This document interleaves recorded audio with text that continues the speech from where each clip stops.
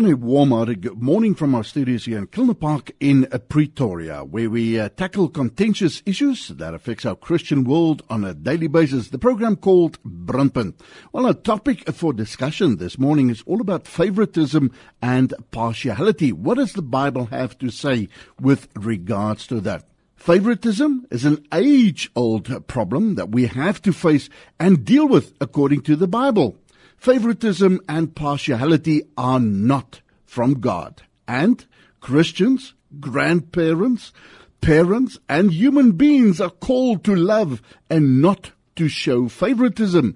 Yet, as humans, we tend to form judgments based on selfish, personal criteria rather than seeing others as God sees them.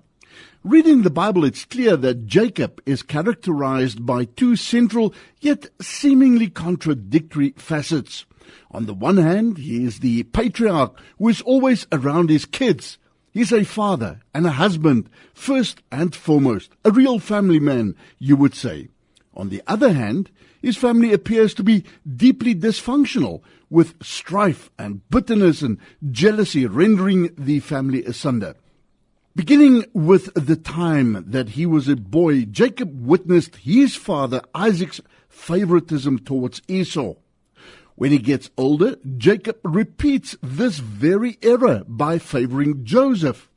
It's almost unbelievable that the Bible actually says, and I quote, "And Jacob, known as Israel, loved his son Joseph more than all his other sons." Which father does that, or is so blatant about it? Well, this leads, of course, to enormous, almost deadly resentment towards Joseph from his elder siblings, and the rest is history, as the saying goes. Stay tuned as we at Brandpunt discuss a biblical viewpoint on this age-old problem of favoritism and partiality. Don't stray or go away, as we'll be back with our respondent right after this. Well, we back in the program Brandpunt with our promised respondent on a line, Dr. Anthony Fontana, well known here at Radio Pulpit. Anthony, a warm-hearted good morning. Welcome to our Brandpunt studio. Just in a nutshell, what are you up to nowadays? How do you keep yourself busy, sir? Well, Wynand, I've been blessed at university, so I'm just relishing the age of saying, what can I do to make a difference? And nothing has changed. And that is that I would just like to shape others for significance. And it's just incredible how the Lord sends people on my path so I can just help them and father them to a next level of proficiency. I just love it. It's like a game for me. I just love where I am right now. Well, shaping people into significance, definitely what we're doing this morning, talking about favoritism and partiality and the Bible's view on that. Anthony, can I start with asking you, is favoritism a reality in our modern day society? And who are the perpetrators, if I can use that word, of this obscure practice? Well, Werner, the truth is favoritism is real, favoritism alive, and one would have loved to say that it's obviously reared its head as a perpetrating point of view at work, but the truth is it starts at home, no doubt. I can see favoritism in homes, in every home that I have come in connection with, and also especially when it goes to the next generation. Grandfathers and grandmothers are really showing favoritism. It's all of us. So let's keep it away from work. Let's make it real. It's us in family. It's interesting that you say it's us in family. I've been asking around here at the radio station, and it seems that everybody is affected one way or the other. The middle child syndrome, so to speak. So would you say it's a practice that starts in the family and then eventually flows over into politics, into the workplace, into every sphere of life? It definitely starts at home. I'm a middle child. I'm the second child. So I can tell you now, in terms of middle child syndrome, I have shown every single aspect of what they say that happens to a child of that nature. And it carries through in life, because before you find yourself, you actually duplicate what you saw. And also it goes through in the workplace. So it really affects you in all levels. So yes, it starts with the family, and that's reality.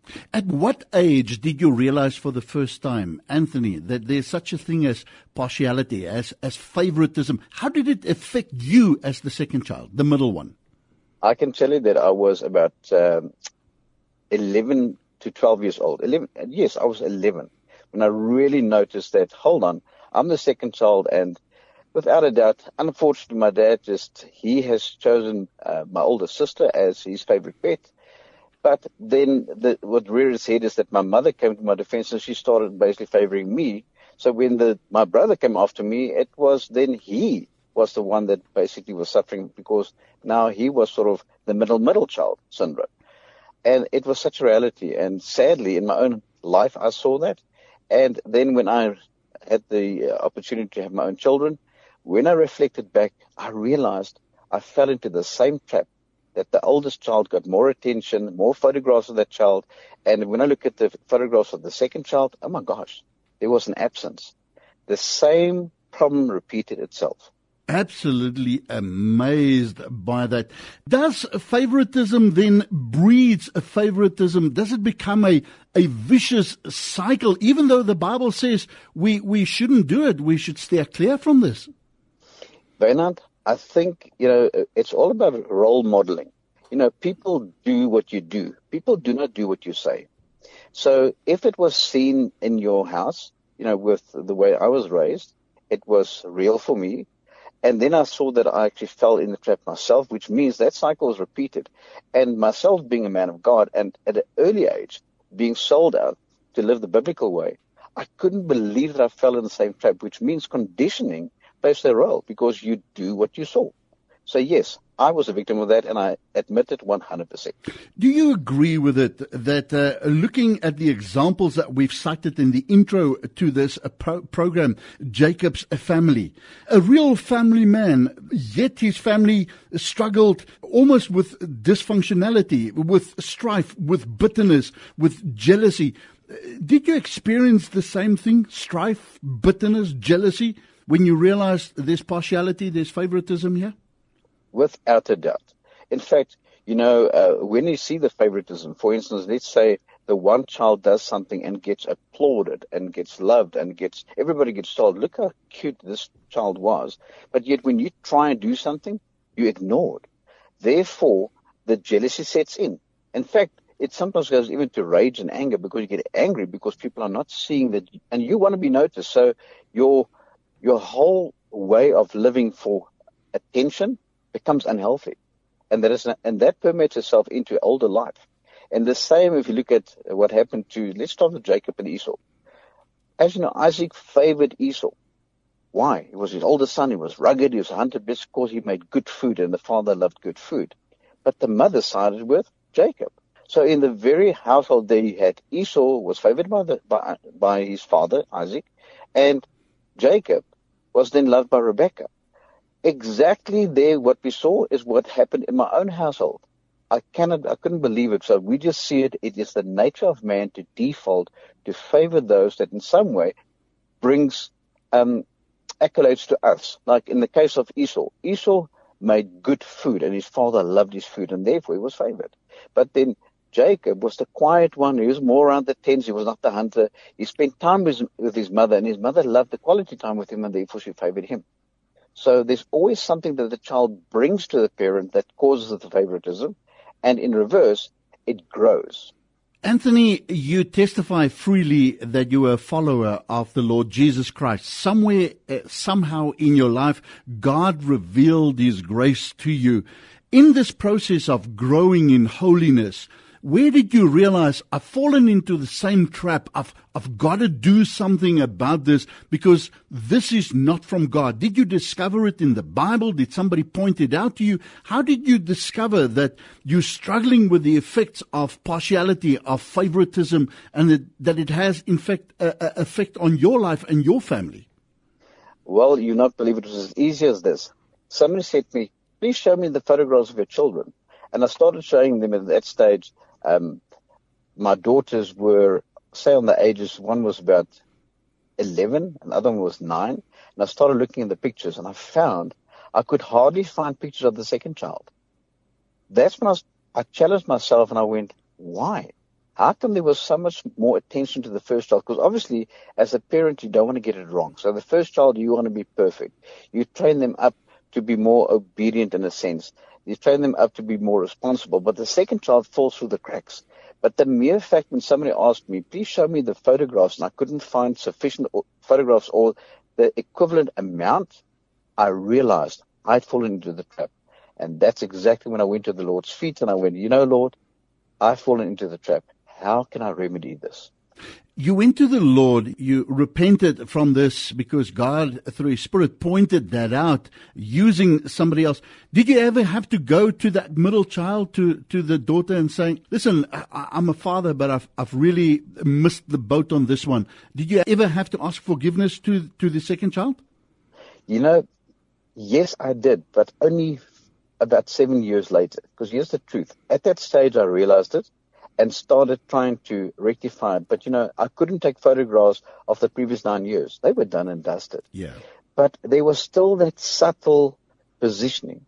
So that when my second child basically went to college and she finished college, I realized I missed out on the latter part of her life.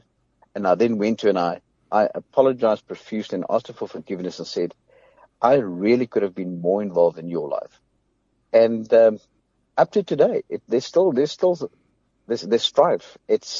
She doesn't really trust that I will be there for her, and I don't blame her because she's been conditioned that I was absent as a father because I was always there for the older sister.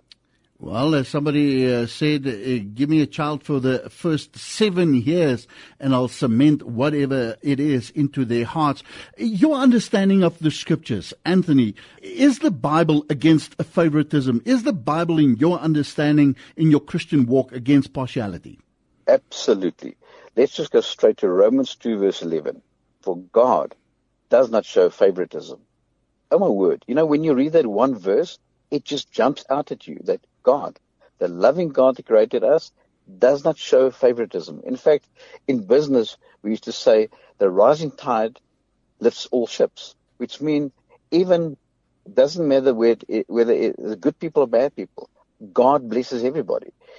When the rain comes, it falls on the barren and it falls on the spoiled.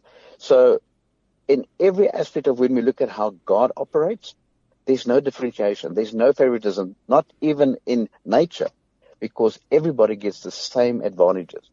Oh, wow. So when you look at the Word of God, Romans 2 verse 11, for God does not show favoritism, we need to understand that it's sinful to show favoritism. There's just no excuse. Anthony, somebody listening to us now that suffered the effects, and we're not pointing fingers here. We're just showing something that is a reality in this modern day society. It comes from Bible times. So, it started for you in your household. You realized at the age of 11, favoritism, partiality, it affected you to the extent that it happened in your own family.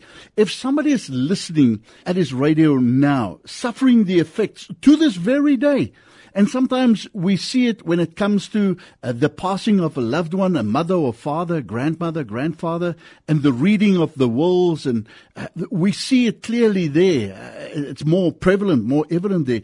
What would you say to that individual if you have to speak to her or him right now? Can that be restored? Can that person be restored? Can that person be healed from that hurt of favoritism? I would want to say to that person, number one, first acknowledge and say, that is me. Because, if you can say that is me, you're actually acknowledging that it did affect you. Because we're not going to say and agree that it is you, because then there's no agreement, there's no healing. Healing comes with you coming in agreement with yourself that it did affect you and it did hurt you and it did have an effect. And you can see it in two ways. If you're listening right now, it's one of two ways. You were either the rebel. That means you did stupid things to draw attention, like put purple color in your hair at a time just to draw attention. It really is one of those things saying, you were not noticed, and you're saying, please notice me. Or you did the opposite. You absolutely withdrew in your shell and you became a quiet person, but you excluded yourself from the family activities and rather started getting a circle of friends where you felt more loved and more appreciated. But you knew those were not the right kind of friends. And therefore you wanted to break free. Well, it's not your fault. That's the first thing to realize. And that is that there's a God of forgiveness. And all you need to do is first to come into agreement with yourself and say, That's me. Secondly, go to the Lord like I did and say, Lord, I acknowledge that I was deprived and I'm not going to take responsibility, but I will take responsibility for myself. Will you help me overcome exactly that with which I've been struggling? So if that is you, come to the feet of the Lord, and that is your solution. And you know what? He is a loving God, because what did the word just say? He shows no favoritism. Yes, he wants to restore you, and that is the beauty of the word. Yeah, and a beautiful metaphor that you've used, all tides, rising tides lifts all ships. Absolutely beautiful. Anthony, we're well aware, speaking about favoritism and partiality, we're well aware, and I think we can all think of somebody who practice this ungodly thing of showing favoritism, partiality. So we can all point fingers here, but what if I'm blind to my own character? What if I'm the one who fits the criteria this morning? What if I'm the one showing favoritism and partiality? How will I know? And is it possible to stop this? Yes, it is, but it takes other believers to love you enough to be honest with you. You know, it wasn't until somebody, like I said, because the question was asked about the photographs, somebody else actually pointed it out to me, whether indirectly or directly. So if you are not even aware of it, allow people who you love to speak into your life by asking the question, can I ask you straight up, do you think that I favor any one of my children, or do you think I favor any one of my grandchildren? If your friends love you enough, they'll tell you the truth. And if they do, and you never realized it, there's an opportunity to remedy it. But be open to change. Somebody listening to this program this morning, a grandfather, a grandmother, a mother, a father, just somebody who loves the Lord. Is it possible to love all people the same? Is it possible? Somebody once said, your kids has always got to do with your neck. They're either a lump in the throat or a pain in the neck, but they're always there. Is it possible to love your kids all the same? You know, that takes a very special kind of approach, because once you realize that God's love for everybody is the same, and you say, Lord, teach me your ways, it starts growing on you.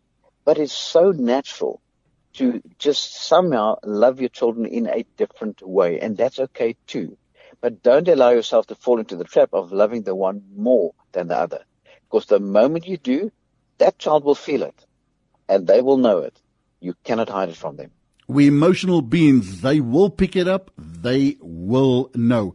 Just in closing, we've spoken about the family. What about partiality and favoritism in the workplace? Have you got something to share on that?